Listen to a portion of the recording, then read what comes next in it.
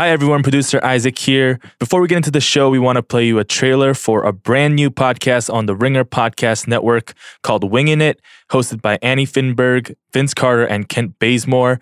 If you're a fan of this podcast, we think you'll really like this one, so check it out.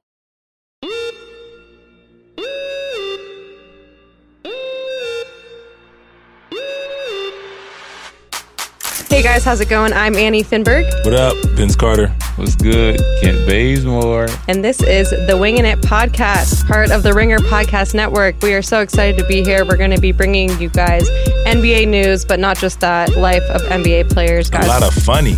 Right. You gonna laugh. On a scale from 1 to 10, how excited are you? I'm like literally off the charts. 100. I'm up there, actually. Are you really? I am. I'm glad you're excited. This is pretty cool. This is going to be a podcast we got going on all season long. We're going to have a lot of really cool guests coming along.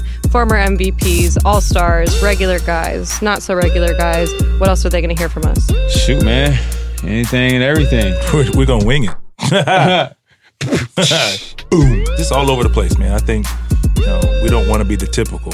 We think we all, agreed on that. We're not going to be the typical. We're not going to just talk about basketball. We're going to talk a little bit about everything. Talk about some golf. A whole lot of golf. 30% No. will be golf. No. We have our first episode coming out later in November, so don't forget to subscribe. Rate us 5 stars on Apple Podcasts or wherever you get your podcasts, and we can't wait to talk to you guys. Thanks for listening. You're going to enjoy it. I promise. Yeah, it's going to be awesome.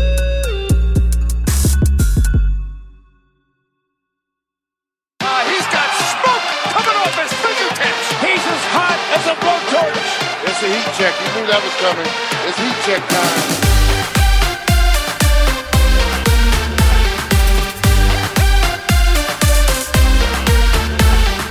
Welcome to Heat Check. I'm your host, John Gonzalez. I'm back in LA with my man, Isaac Lee. Isaac, we're in the same spot. Yes, we are. Happy belated Thanksgiving. I hope it went well for you. I know it went well for you because you were texting me gloating about your team all weekend. It couldn't have been a better Thanksgiving for you and the Clippers. Absolutely. We are on top for now, barely.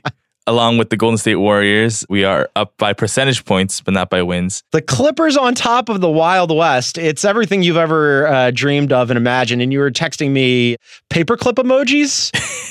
Yes, it's always great to peek a fifth way into the regular season, It's nothing but downhill from here. But we'll talk about the Clippers and Los Angeles and the Wild West a little bit later on in the program. First, so I want to thank everybody for listening and remind you to please rate and review us and all of our fantastic Ringer NBA shows and pods, if you wouldn't mind. And of course, check out theringer.com. We've got great content up. KOC has a piece on the absolutely cratering Isaac Lee Celtics. I mean, those poor guys, they should just disband or sell them off to Canada or something. Fired.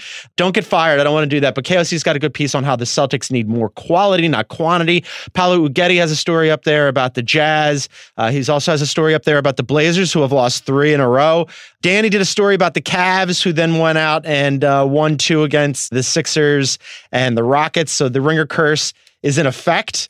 And I wrote last week a long piece about Jimmy Butler integrating with the Sixers and the crazy never-ending storylines with that team. Some of them are good, some of them are bad. Jimmy won another game last night. Later on in the program, we're going to bring in Sixers superfan and a former Ringer podcaster. Dan Pfeiffer is going to be on the program. We're very excited about that. But first, we're doing a double Dan today.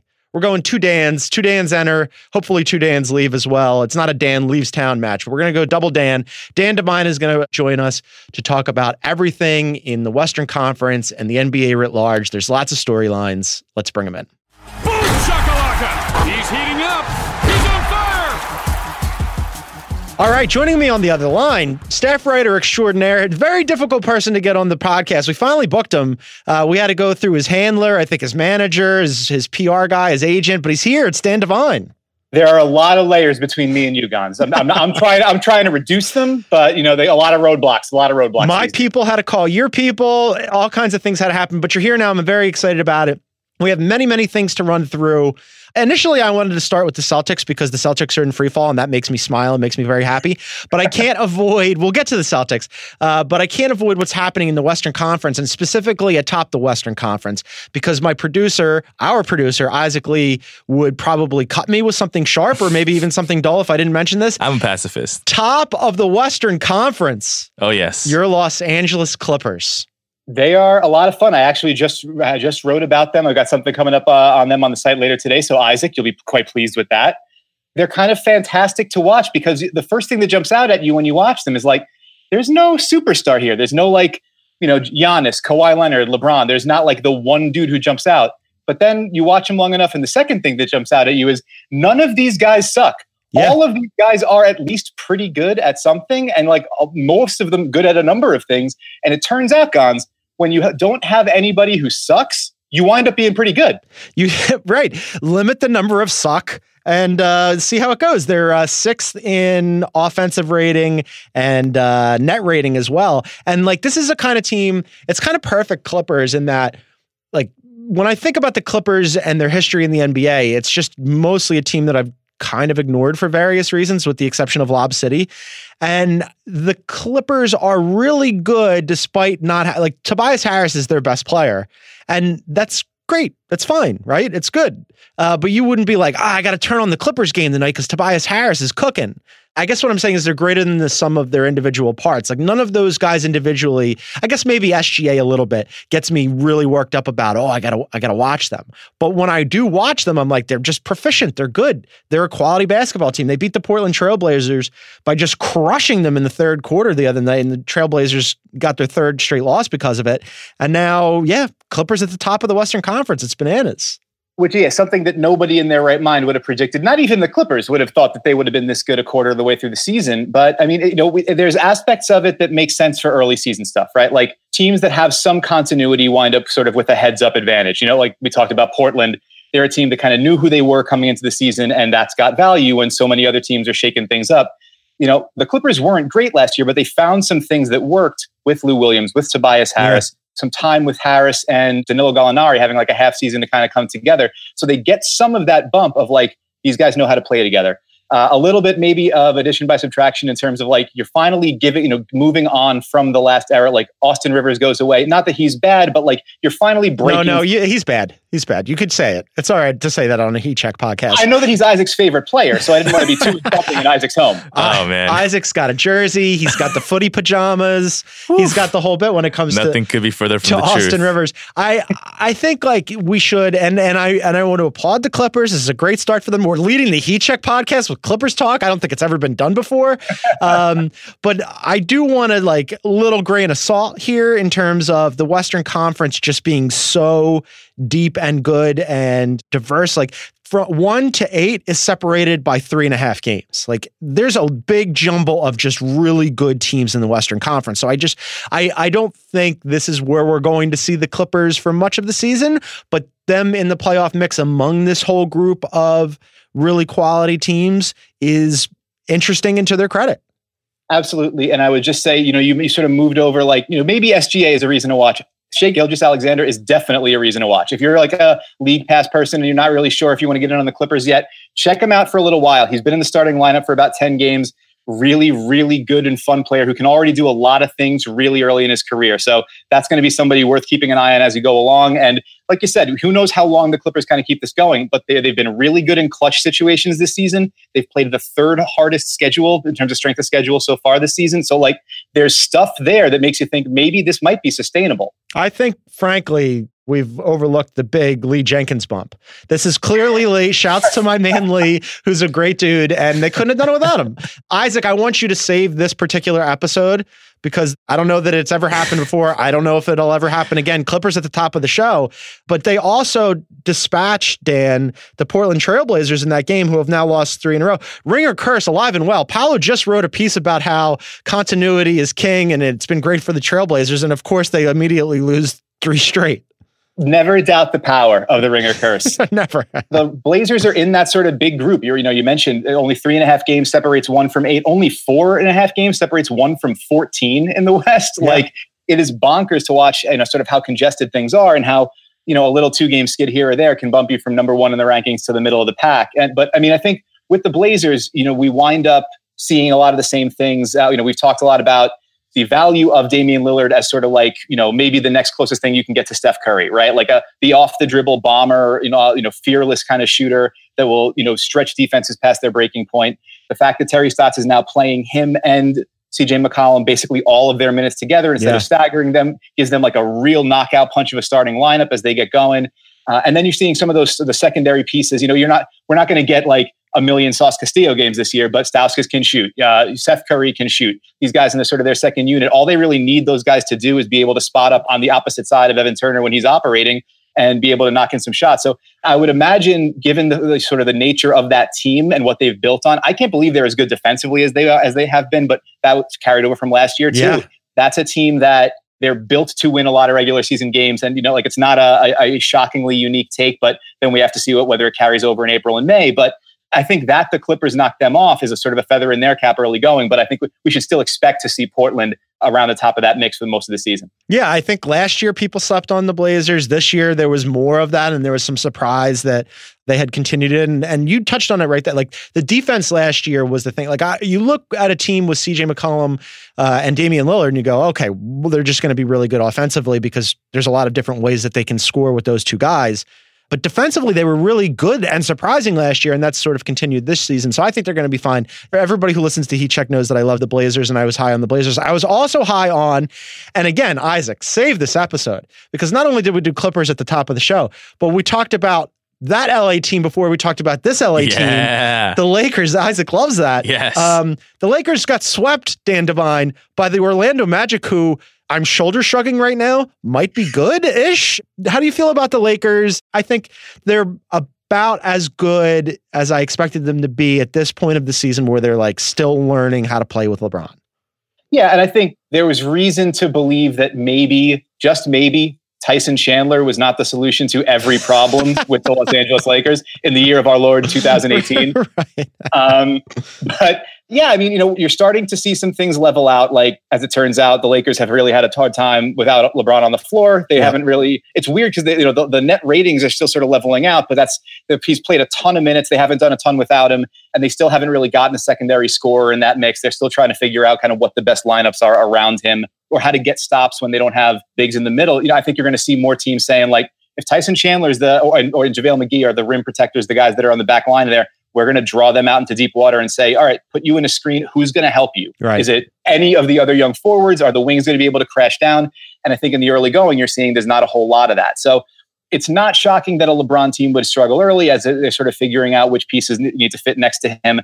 And it's even less shocking this year that they would struggle with the Magic, because the Magic, I wrote about them in 5 Most Interesting Teams of the Week last week. The Magic are pretty good. Like, if nothing else, they just don't do a whole lot of things wrong. And if you're a team that is prone to some mistakes, like a young team like the Lakers on defense, they can carve you up with off-ball cuts. They can move you around and sort of take advantage of you. So the Lakers, obviously, they have the trump card that everybody wants, and that LeBron can sort of cover up a whole lot of sins, but they still have to wake up and figure out the rest of the rotation around him, and especially how they're going to get stops when those two big guys aren't standing on their heads. Yeah, you nailed the Orlando Magic and the 5 Most Interesting Teams. And I wanted shouts to Kevin Clark, who's very excited about this. He tweeted out that the Orlando Magic are good and they're going to make the playoffs. And I clipped off that tweet and saved it. I put it in my pocket. I sent it to myself directly. I took a screenshot of it. I'm going to hold on to that for a couple of months from now, maybe even a month from now, to see if he was right about it. But I hope he is. I wish nothing but good things for Kevin Clark and the Orlando Magic fan base. For the Lakers, with LeBron, I think right now LeBron goes, we're good enough to be in the mix, so I'm going to take some opportunities to try to marshal these guys and get them involved, because you touched on something like, who's their second best player, their second scoring option, right? Like, at times this year it's been Kyle Kuzma. Then he kind of had some struggles recently. His minutes dropped off a little bit. Everybody anticipated that it would be in Brandon Ingram. Brandon Ingram's been sort of hit or miss. Lonzo Ball has been more aggressive and better lately, but he had a sort of slow start to the season. So you look at these guys and you're like, all right, I think he's still trying to figure it out, which was evidenced by late in the game the other night, where LeBron could have just done it all himself and instead passed to KCP. And if KCP nails that shot, we're not even talking about them losing to the Orlando Magic. All of a sudden we're talking about the Lakers, really in the mix in the Western Conference, and they still are. So I think LeBron is just sort of trying to get these guys going because it's still early. I think that's right.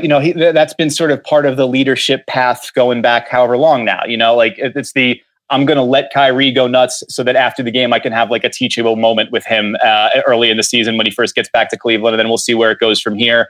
I'm going to show these guys I have confidence in them, that they can hit those shots, irrespective of whether or not KCP can hit those shots. I think there's certainly a lot of question as to whether or not he's really a 3-and-D guy, or he just looks like one on Basketball Reference.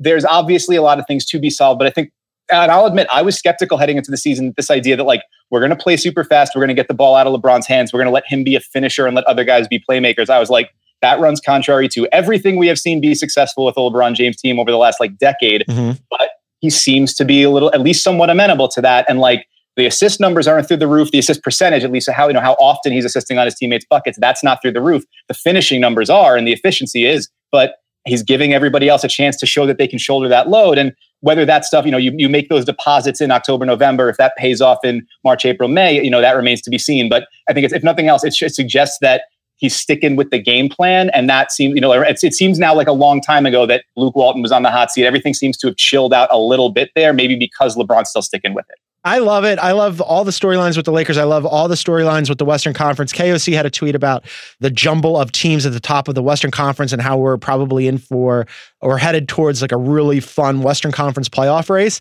I'm on board with it. KOC, speaking of KOC, because we have to get to this before I let you go because you're very, very busy and have all kinds of things going on. But KOC also wrote a piece about the Boston Celtics. And I knew we were going to come back to it. We have to get to the Boston Celtics. And I'm just going to paraphrase it here for KOC's purposes. I want you guys to go to theringer.com and read it. But KOC basically wrote a piece saying the Boston Celtics are bad and should disband. I think I got that right. That's the gist for sure. That's the gist. They're 10-10. They're barely above the 9-10 Charlotte Hornets for that last playoff spot in the Eastern Conference. Should it end now? The playoffs don't start now. Luckily for the Boston Celtics, they're in free fall. I think I mentioned this before. Brad Stevens' job is on the line. Everything's going wrong for them. I think we all expected Brad Stevens to need to pull the Aaron Baines ripcord eventually. But for it to take this long, I was fairly shocked by that. Yeah. I mean, we expected it to take a little bit of time for Kyrie and Gordon Hayward to kind of get back going. I think it's taking longer than maybe many of us thought for Hayward, given sort of the talent around him. We had expected, you put him back in the starting lineup, you give him a chance to kind of come along slowly. By about a month or so in, he'll be back to his old self. That's probably, we're seeing now, that might have been like a little bit optimistic given just how severe and serious that injury was and how long he had to be off the floor. But, if he does not start to look, he's had some fits and starts where it's started to look like maybe, the guy that we're familiar with from his days in Utah is in there, but it's kind of played hide and seek a little bit and he's been, tough to find at times. So if that guy doesn't start showing up more regularly, it's going to be tough to continue to give him major minutes, even off the bench. And then that throws a whole lot up in the air for them. So, I mean, it's kind of surprising that Brad Stevens, widely reputed as one of the best coaches and the sort of smartest tacticians in the league, that it's taken this long for him to kind of get to some lineups that consistently work. But you're seeing the domino effect of like you plug in not just one guy to one all-star caliber guy to the team that ended last season, but two of them, and then you force feed them minutes, and everybody else's minutes and roles started going up in the air. So it's like it's the things that a lot of us expected at the beginning of the season. It takes some time to figure out. They're just taking way longer to figure out. And right now, I mean, the East is at the very least not putrid, so the Celtics don't have a whole lot of time to figure this out before it gets really concerning. Yeah, no, they don't have a lot of time. And like defensively, they've still been good. They're still second in the league in defensive rating, and that boosts their overall net rating. They're 11th overall. Offensively, obviously, they've been really bad, and they haven't gotten it going like nearly the way that you would expect, because like they're 27th in offensive rating. And I thought early on that the problem was Kyrie didn't look like Kyrie, and it was taking him a second to get going. But lately, Kyrie's been fantastic for them offensively, and nobody else has been. And it's not just Gordon Hayward not looking like himself. He has obviously not looked anything like the Gordon Hayward that we saw in Utah. But Jason Tatum taking these long twos and falling into that trap, and Jaylen Brown, who had played better against the Mavs but still isn't shooting well, and Terry Rozier, who's like struggled in a reduced role, and like you've got Marcus Smart, and all these lineups have been like super wonky for them. And I think you're right that Brad Stevens, who's this master tactician, is having a harder time than we anticipated putting it all together. And to your point about like where the Celtics fall into that pecking order, they're supposed to be in that Raptors, Bucks, Sixers conversation. And they're 3 games off that pace right now, which is not insignificant, even though it's still early. So look, I still believe that they've got an incredible amount of talent and they're super deep, but when they miss the playoffs and they break up the whole team and Danny Ainge gets fired, I'll feel bad for them. that is fair. Yeah, I'll feel bad for everybody in Boston. Every single person there. Our hearts go out. Oh, last note about the defense, because you're absolutely right. That's what needs to carry them. And this is where it's concerning. Last 10 games, they're 7th in the league in defensive efficiency. Last 5, they're 12th. So of late, they've had a harder time getting stops. And if they don't get stopped, if they can't hang their hat on that, then there's really not a whole lot that does work in Boston. And then everything's kind of up for grabs. And I mean, it feels remarkable to think that Danny Ainge and Brad Stevens could be on the hot seat this early. But I mean, I don't know that there's any other way to read it. Super, super hot. Danny Ainge, I think if you really want to undo a big mistake, you could maybe trade Tatum for, say, Fultz right now. Make a call, see if Elton's on the phone, try to salvage this. There are no atheists in foxholes. You got to figure something out fast. All right, Dan Devine, make sure to read all his stuff. He writes like 12 pieces a day. He's going to have at least 10 of them up within the next hour. Dan Devine, thanks so much. You're the best. Thanks, Gonz. All right, that was Dan Devine. He was excellent. We're going to bring in another Dan Pfeiffer, to talk all things Philadelphia 76ers, because never ends with them. But first, a word from our sponsors. Today's Heat Check is brought to you by Zoom. Video conferencing has changed the way we do business. Fewer long-distance trips and more FaceTime at the click of a mouse. And in 2018, the clear winner is Zoom. Zoom delivers flawless video, pin-drop clear audio, and instant sharing across any device. Desktop, laptop, tablet, mobile. Share anything with anyone, a Word file, a spreadsheet, a presentation deck. Zoom is everything you've always wanted video communication to be, with some amazing features you didn't think of, but you'll wonder, how did you live without them? Well, visit zoom.us to set up your free account today and find out. That's zoom.us. Meet happy with Zoom video communications. And now, back to Heat Check. All right, joining me on the other line, I'm very excited about this. Former Ringer podcaster extraordinaire, Rip, keeping it 1600, now doing great things with Pod Save America. It's Dan Pfeiffer. What's going on, Dan? Hey, man, how are you? Thanks for having me. Yes, this is wonderful. So, Dan, you are basically a Philadelphian, close enough, from Delaware, longtime Sixers fan. Philly has a weird sports geography where we claim basically everything in South Jersey and then also Delaware as well. So you're in. Yeah, 100% in. It is by far our closest NBA team. Yeah. So this is good. It's much better than being a Wizards fan for all kinds of reasons. But the Sixers, as you and I were talking about right before we started the show, squeezed out another win on Sunday against the Nets, which is pretty much how everything has gone for them since getting Jimmy Butler. It's just really close wins and then losses. They have had 2 losses, one to the Magic, who I guess are kind of good because they just swept the Lakers, and then they lost to the Cavs, where you go, oh, how did that happen? But the wins have been both dramatic and close. How do you feel about that so far? You know, my first reaction to the Jimmy Butler trade was I was at breakfast with my wife and daughter, and I saw a Woj bomb, and I yelled "fuck" way too loudly in the diner. And my wife she thought something terrible had happened in the world. And then I had to explain to her that she does not care about the Sixers in any way, shape, or form, what had happened. And she thought I was insane. Right. Because I had been arguing they should not trade for Butler. I stand corrected on that, I think. What was your anti-Butler take? Was it just chemistry stuff? Chemistry, not the ideal fit spacing-wise. And I was worried they were going to give up a lot for Butler. And there's just risk. I mean, he has burned down the last 2 buildings he's been in. So there is some concern. But I have come around. I've been convinced by multiple people, including many hosts of this podcast, that this was the right move to make, even if it's a high-risk endeavor. I want to probe your Sixers fandom here, the process fandom. When you were saying you weren't sure what they'd have to give up for him, I was actually really surprised that it only took, and I say only, in some sort of air quotation marks, Rocco and Dario, who I like quite a bit, but I just thought that they'd have to give up another pick or something, something more than just a second rounder. There were, however, hardcore process fans who, because those guys are sort of folk heroes, were not on board with it, probably are super on board with it now. But what was your attachment level to Rocco and Dario? My attachment level to Dario was very high. Mm-hmm. Rocco, I love because he just was there through all the dark times, and we're running out of original process Sixers because of McConnell left. Yeah. But when I saw what we gave up, I felt okay because I just know we were going to lose Dario anyway, because I can't see the Sixers paying what it'll take to keep Dario in a free agent market. Yeah, so for sure. We basically traded 2/3 of a season of Dario and Robert Covington for Jimmy Butler. And that's a pretty good deal under all scenarios. Even if the Butler thing doesn't work, it's a worthwhile risk to take. Look, I'm with you. I mean, who knows if it's actually going to work out? We have a small sample size right now, but he said he was asked about it after the Nets game, and he said, I could see this being home now, and he's excited about it. At the very least, it's been dramatic. I mean, like that shot that he took, he takes the step, they clear out, they ISO for him late in these games. Like he had some hero ball in the Hornets game where he wanted for them.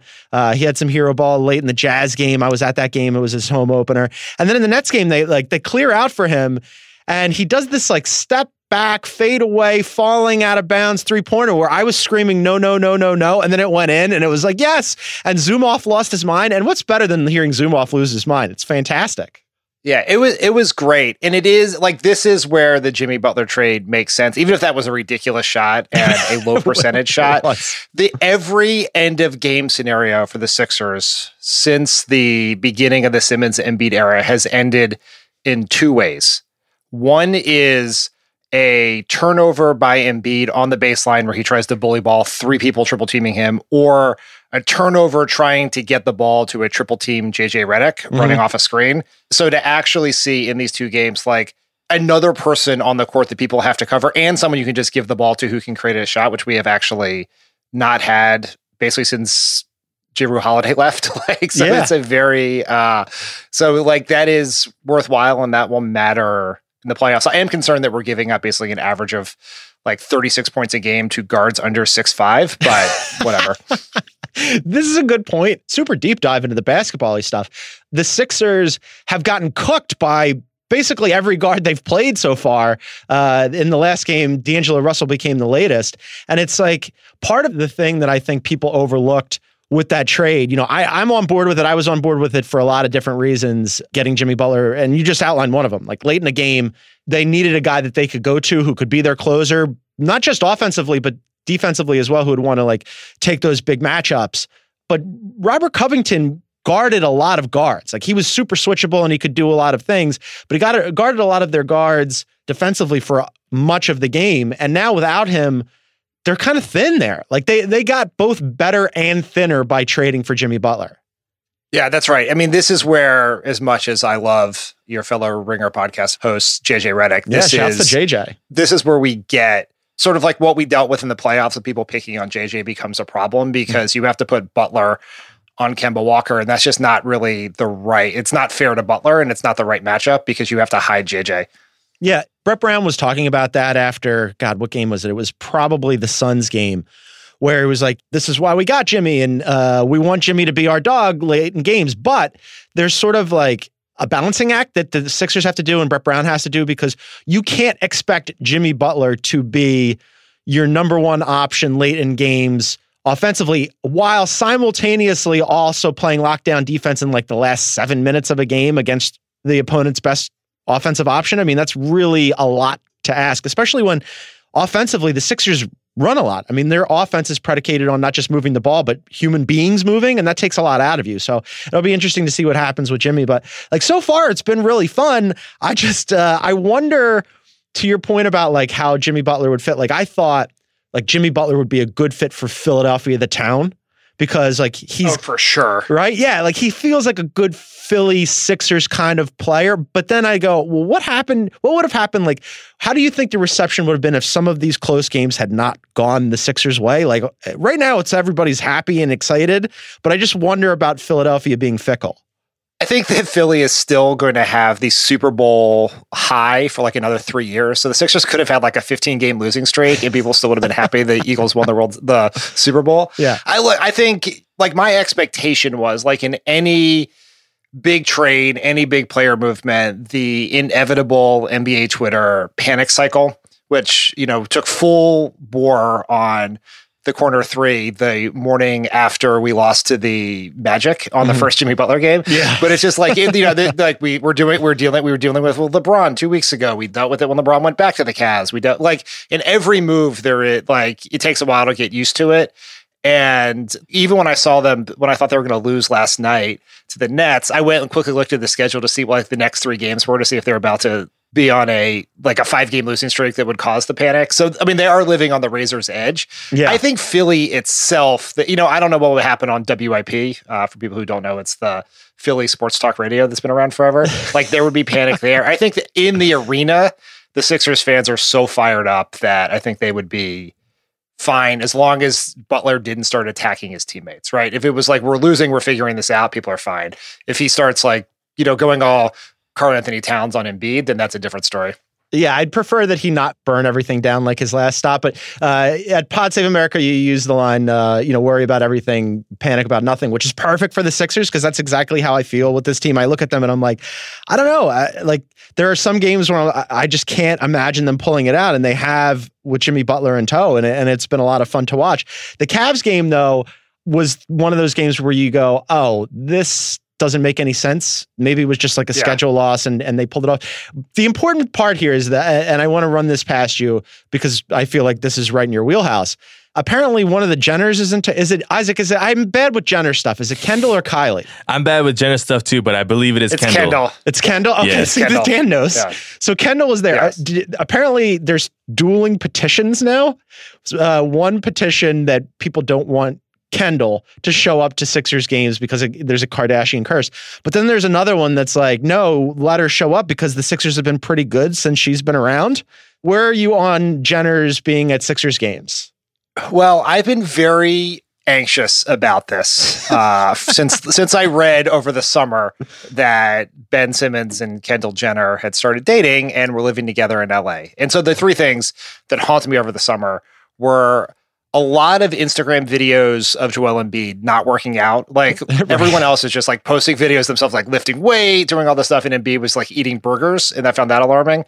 I was alarmed by the lack of videos of Markelle Fultz shooting, which we'll get to, I'm sure. And the fact that Kendall Jenner was dating Ben Simmons. I don't know how close you follow these things, but the 1 year in which James Harden was terrible was after the summer he dated Khloe Kardashian. Right. I don't generally believe in curses, but let's not mess around here. So I am nervous about this. It is not surprising to me that the game they lost to the Cavs was the one that Kendall Jenner was there.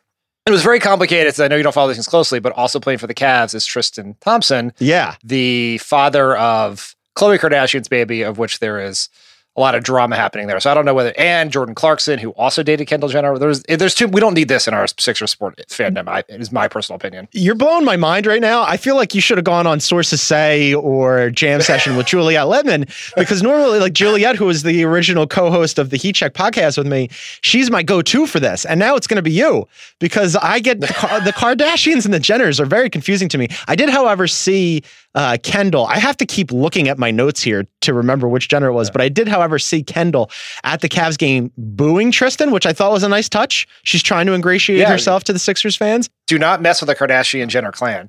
Do not. But evidently, so they had broken up. This is a way bigger deep dive into the Kendall Jenner Ben Simmons union than I had anticipated. But evidently they had broken up and gotten back together. And since they got back together, Sixers are 9-4. I think they got to stay together for a second.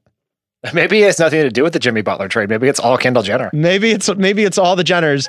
It's been a pleasant surprise, as has your Jenner Kardashian knowledge.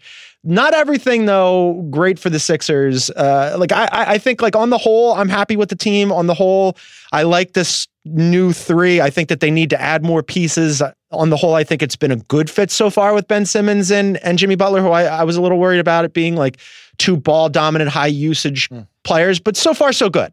Except for, as you mentioned earlier, Markelle Fultz, who we just cannot get away from talking about him. With the Sixers, it's always like 2 steps forward and then, it's not even 1 step back. It's like tripping over something big and breaking your leg. There's always something massive that happens with the Sixers. And the Fultz thing, right after I went to Philly and I wrote about Jimmy Butler, and I'm getting on a plane, and all of a sudden David Aldridge from The Athletic breaks the story that he's shutting it down. His guys decided that he's shutting it down. And as we record this, he should be in New York, Markelle Fultz, not David Aldridge, in New York right now getting evaluated, not just for a shoulder, but for a wrist. Yeah, it's weird. The whole thing is weird.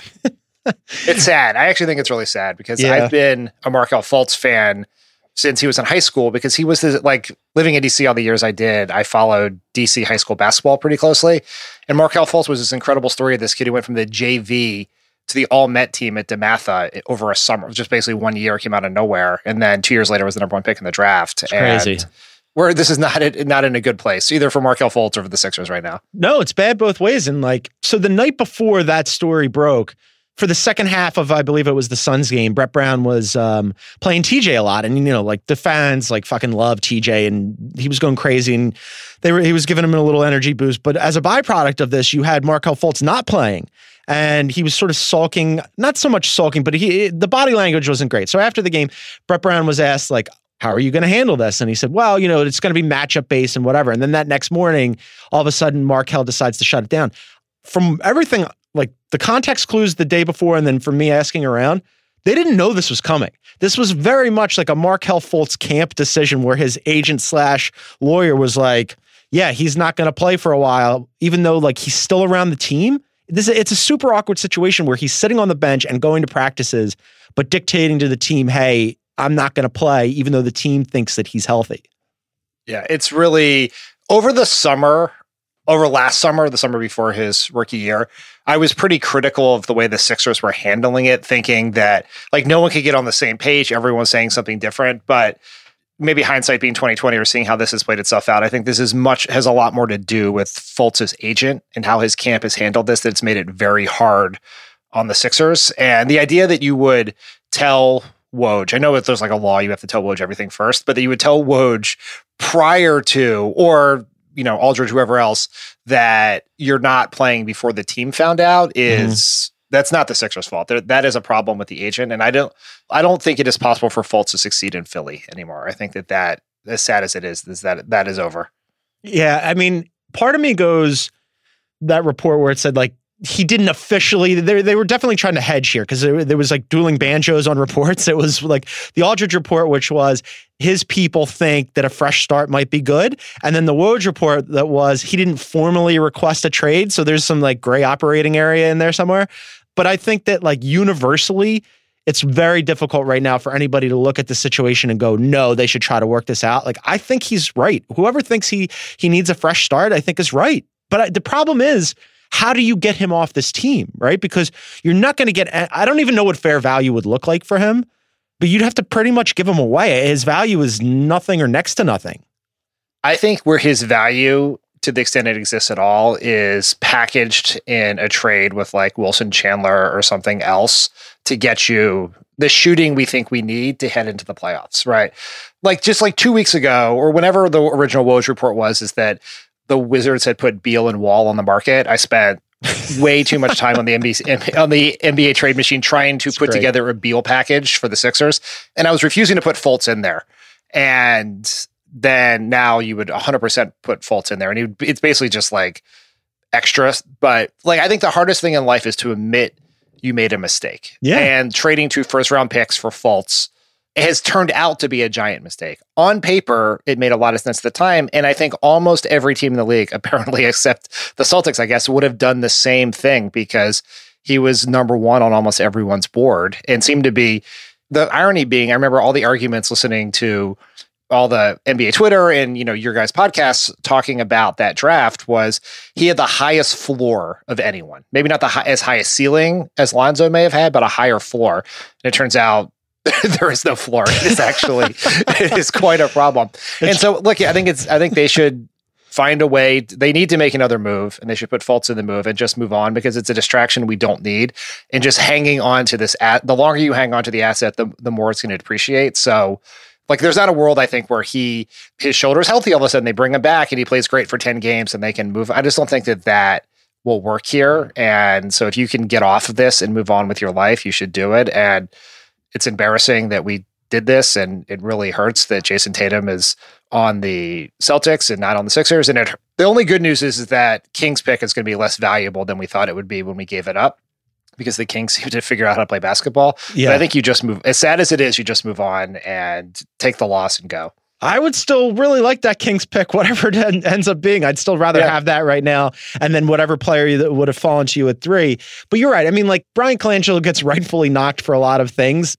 This website, finding out the dangers of social media, for example. But like at the time, I was like, yeah, okay, if that's your guy, go up and get him. Nobody could have ever anticipated this. But the problem is it puts them in such a sticky situation because, you know, it's going to be very difficult to get somebody to take him. And then what do you get in return? And then the real worst case scenario, like there's a camp of thought that if you're going to clear a bunch of cap space next year, part of that would require you moving off of Fultz sooner than later, right? So part of me goes, okay, yeah, I would rather get rid of Fultz sooner than later. That way you can clear that space and you've got some money for next year. But as the Sixers learned this previous offseason, just going out and shopping on the free agent market is not so easy. And then beyond that, the absolute worst case scenario, and this is not out of play, but I can envision a scenario where they trade him and he goes to another team and figures it out. And now not only did you like move up in the draft for a guy who then all of a sudden cratered for you, but then he like corrects whatever's wrong with him, either mentally or physically, and becomes good. That would be an absolute disaster. Yeah, it would be terrible. And it would be, but I think you always have to recognize that it's not going to get fixed here. So like in my mind, there is not a scenario where Fultz fixes it and is an asset to the Sixers. So your choice is either hold on to someone who's going to take a roster spot, sit at the end of your bench and play or not play at the whims of his agent/attorney, or try to put him in a package to get another player, or get off him so you have, what is it, $10 million in cap space, I think? Yeah, roughly, that you get from Fultz. Because I think the thing about the free agent market next year for the Sixers is you're not trying to get Kawhi again or Clay. Like, it'd be great if you got those, but it seems highly unlikely you're going to get the top tier. Right. So you want that $10 million to get your version of Ilyasova, right? Someone who is a solid veteran floor spacer who adds the depth, because we've been doing okay because you can play two of Redick, Embiid, Simmons, Butler at all times, which is a pretty good bench unit. But the rest of the bench, we're counting on Landry Shamet to continue to shoot like he's JJ Redick, which seems like that may regress to the mean at some point. And then I really do like him as mini JJ, though. Oh, yeah, he's great. That was a great draft pick. It was. The fact that he's contributing is wonderful. But if this is the first year of a 3-year process to try to get, no pun intended, to get a ring, then the next year you got to use that cap space to fill out the rest of the team around the big three. And you got to figure out what you're doing with JJ again. It's weird that you're not on board with, say, Mike Muscala and Amir Johnson. I mean, Muscala's been better than I thought he would be, but it is. It's just not what you're going to want in the playoffs against the Raptors, the Celtics, or even maybe the Bucks. Yeah, or anybody, really. Presuming the Celtics make the playoffs. Which, right now, them in free fall just makes me feel that much better about the Sixers situation. It's really pretty great. Before I let you go, would you say, because there's also been, initially I was very, very against this, and now I'm starting to at least entertain the idea. If you can't move Fultz, and if Fultz is going to stick around, would you send him to the G League to play? Only because the Sixers G League team is in Delaware. Yeah, that's right. Great. It would be a great thing to catch when I go home to visit my parents. No, I wouldn't, because I think that is just a disaster for him too. I just don't know how that helps. And it'll be the first G League games that'll be broadcast live on ESPN and live tweeted, because people love to make fun of Fultz being bad. And so, including Amari Cooper on Thanksgiving. Amari Cooper is clowning on him on a national Thanksgiving football game.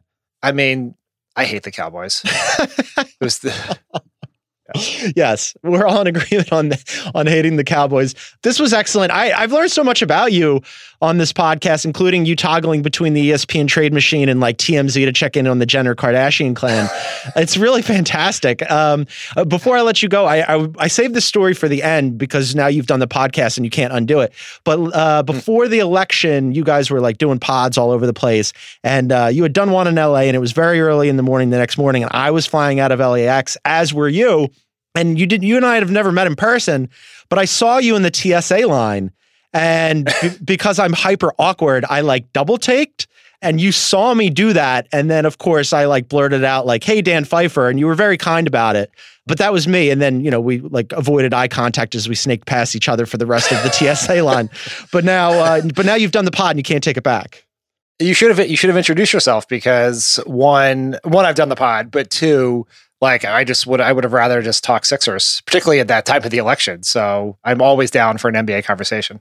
Next time I see you, I will make the introduction even more awkward than I already have. It's been great. Perfect. All right, that was Dan Pfeiffer. That was so much fun. I was excited to talk to Dan Pfeiffer. I'm a big fan of those guys. Want to thank him. Want to thank Dan Devine. Want to thank all of you for listening. Don't forget to please rate and review us on Apple. And of course, every Monday you get Heat Check. Every Tuesday you get The Mismatch. Every other Wednesday you get Sources Say, Group Chat on Thursdays, Corner 3 on Fridays. Ringer NBA show has you covered. Isaac and I will be back next Monday. Thanks for listening, gang. Bye.